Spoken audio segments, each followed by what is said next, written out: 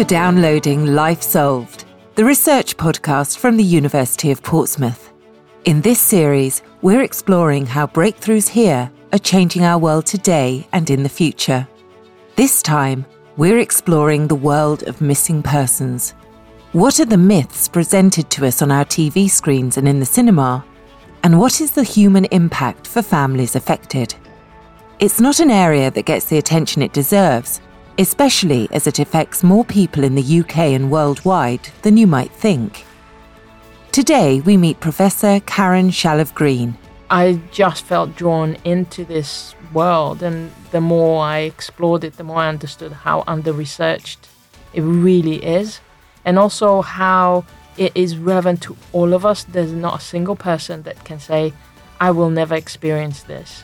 I will never know what it's like for a loved one to go missing, or possibly even for ourselves to go missing. Karen works at the University of Portsmouth in the School of Criminology and Criminal Justice, leads the Missing Person Research Group, and dedicates a lot of her time to applied research that has a positive impact on services to missing persons and their families. And as we'll find out in this episode, she is passionate about sharing advice and resources with members of the public who might, one day, sadly be affected by a missing persons case.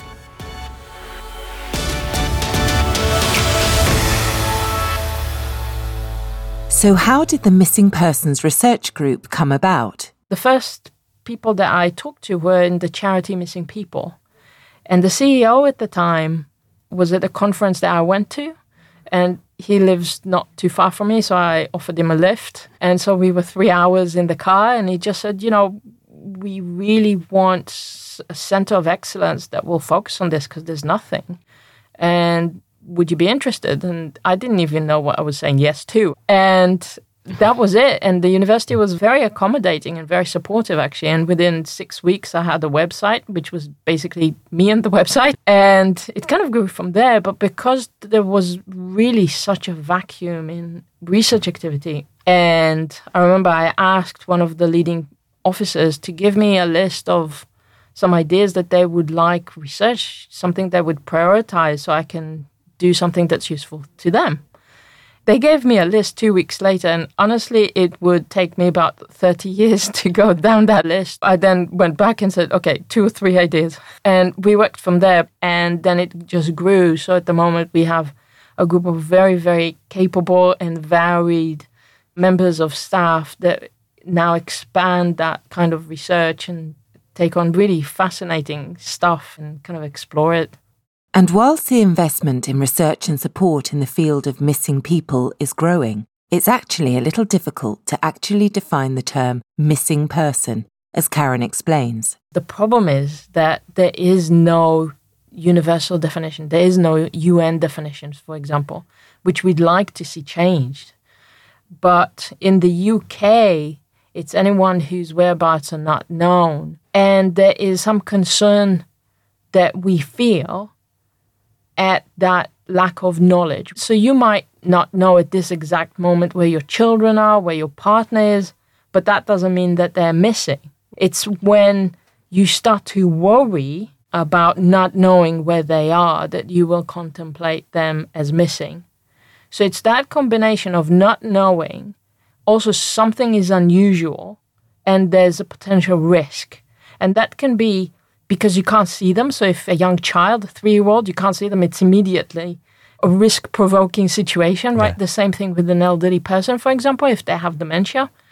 But there's a wide variety of different reasons along that continuum of ages and circumstances. But it is relating to that sense of they're vulnerable, there's a risk, something is wrong here.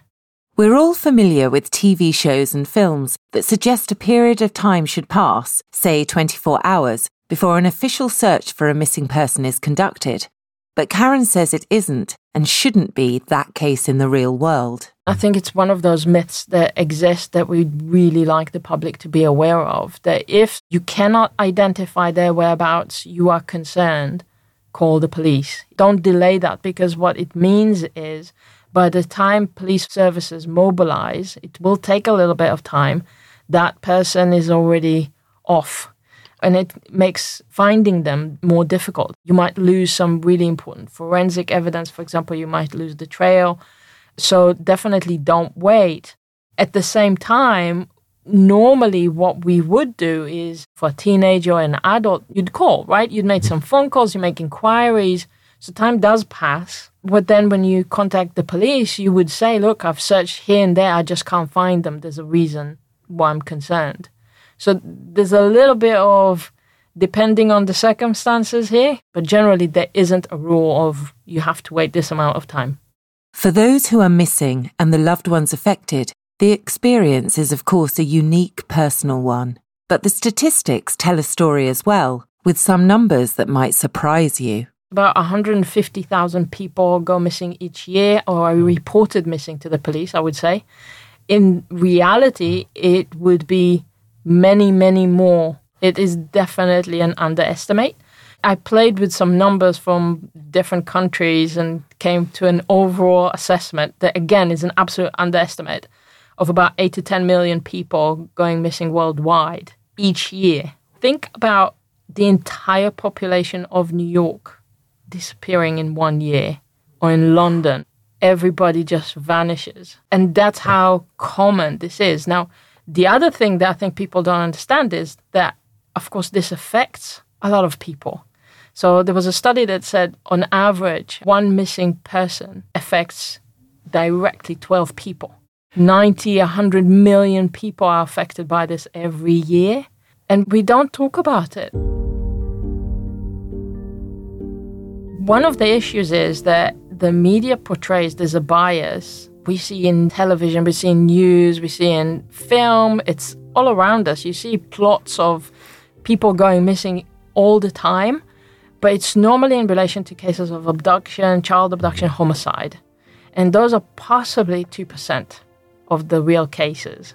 So it's absolutely skews public perception of what it means to go missing. And therefore, there isn't a public appetite and pressure of allocating the resources to the real cases that are much more common. And so it's not well understood, it's not well researched, it's not well supported. Families often find themselves very isolated with people around them and communities around them not understanding their needs. And it's a very, very specific need that is unique. It's nothing like anything else that we experience. It might be some comfort that most people who go missing return safely in a relatively short period of time, but unfortunately, the story rarely stops there. Most people return within 48 hours, really the vast majority. And people then go, okay, that happened, now what? So you can have people that go missing repeatedly, and then the family are in that scenarios again and again and again. But sometimes it's also about getting the right support so that the person doesn't go missing again. And that's where we fail. There is also the possibility of a person going missing whilst abroad, and Karen explains how the response and processes can vary from country to country. As for missing abroad, I think one of the misconceptions that we have is you think kind of the SAS will come to your help, right? If you're on a holiday and something happens, or if your loved one has gone for business or travel or whatever, that's not the case at all. The UK law enforcement agencies have absolutely no control in another jurisdiction. They can collaborate, but that would be at the invitation of the other country. And so you might deal with completely different systems, different cultures, different laws, and in all truth, you're on your own. However, charities are able to join the dots across Europe and at the very least connect different countries and different processes with the aim of returning the missing person back safely. There is an umbrella charity that works with hotlines across Europe of missing children. Missing Children Europe. And that's given me really a wonderful overview of the different cultures and the varieties of responses and needs in different countries. And I think that that's part of the beauty of working in this field, is seeing, yes, there's such a variety of needs and of cultures and of patterns, but the core of it, it comes back to us being human, and the needs are the same, really. So that's been the best, I think, lesson for me just from a life perspective, just as an understanding of what we need to do. It's first of all, is at the core of us being human. And it's the spirit of different departments and regions working together that's key at the Missing Persons Research Group.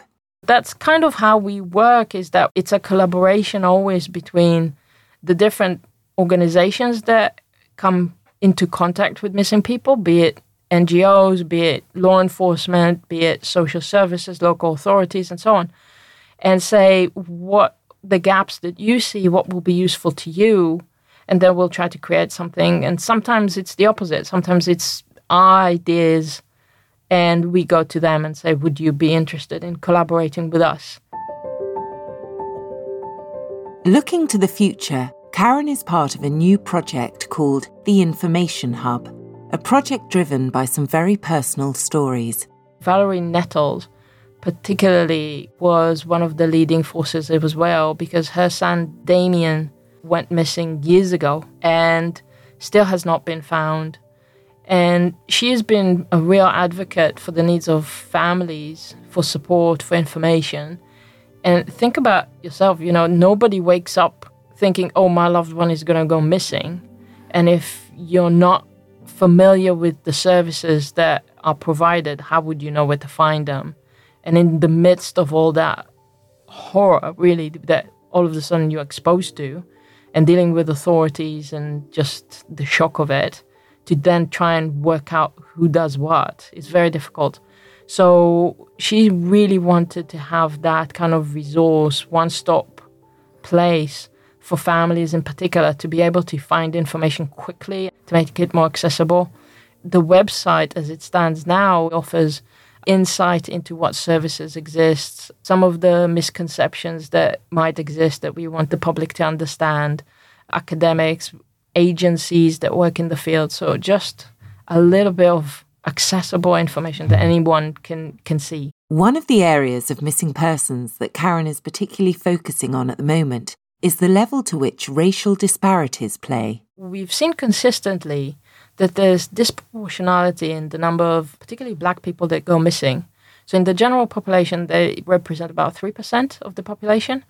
In the missing population, they represent about 14%. So journalists a few years ago started to call me and just ask questions about it. And at the time I was like, I don't know. And is it really my place to then answer that, because that's a social issue rather than a policing issue? But it kept coming back, and I was very curious by that. And so we started to explore that a bit more. And the second question that came alongside that is there really racism within missing person investigations?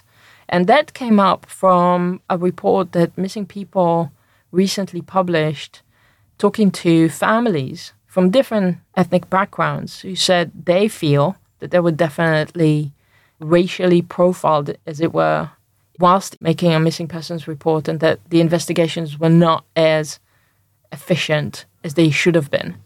And so that certainly brought up those two questions in mind, and that's at the moment we're working on that. Karen feels so passionately about her subject that she has teamed up with Caroline Humer, a US-based child protection expert, to create a podcast called Missing Persons Uncovered. She explained a little more. What we wanted to do is to create episodes that talk about the topic more generally. Other podcasts that exist, more like detective stories, that they look at cases, and they're absolutely vital because they raise the profile of specific cases that's still open. So this is not in competition or to say we're doing something better, we're just doing something different. And we wanted to, again, reach the public, reach people that won't know anything about missing people, and to start little by little focus on different topics. So just to give an overview to start with, then about who goes missing generally, how do you end up missing, about the process of reporting people missing, the process of investigation. One of the earliest lessons I've learned from a police officer was, he said, a missing person investigation is unlike anything that officers work on. It's not like any other investigation. And I said, why not? And he goes, well, if you think about it, when there's a crime, you work out quite quickly what happened. But what you need to do is to find out who's done it, right? The who. And then you need to prove it. Whereas a missing person is the other way around. You need to work out very quickly who's gone missing, their life story, and then you work out what happened. So it's a completely different way of approaching it. And it brings up some ethical questions, and it's quite a complicated process. So each episode looks at different elements, be it the impact on families, being search and rescue, and so on. So it's different topics every other week. If you'd like to hear the Missing Persons Uncovered podcast, you can search for episodes on all the major podcast platforms or visit missingpersonsuncovered.com. As research continues to face the challenges and misconceptions that exist around missing persons, it's Karen's hope that the field can develop to ensure that both those missing and their friends and family are given ever-increasing support and guidance. Thanks for joining us for Life Solved. If you want to find out more about research at the University of Portsmouth, go to the website port.ac.uk/research. We'll be back next Thursday with another episode. Catch you then.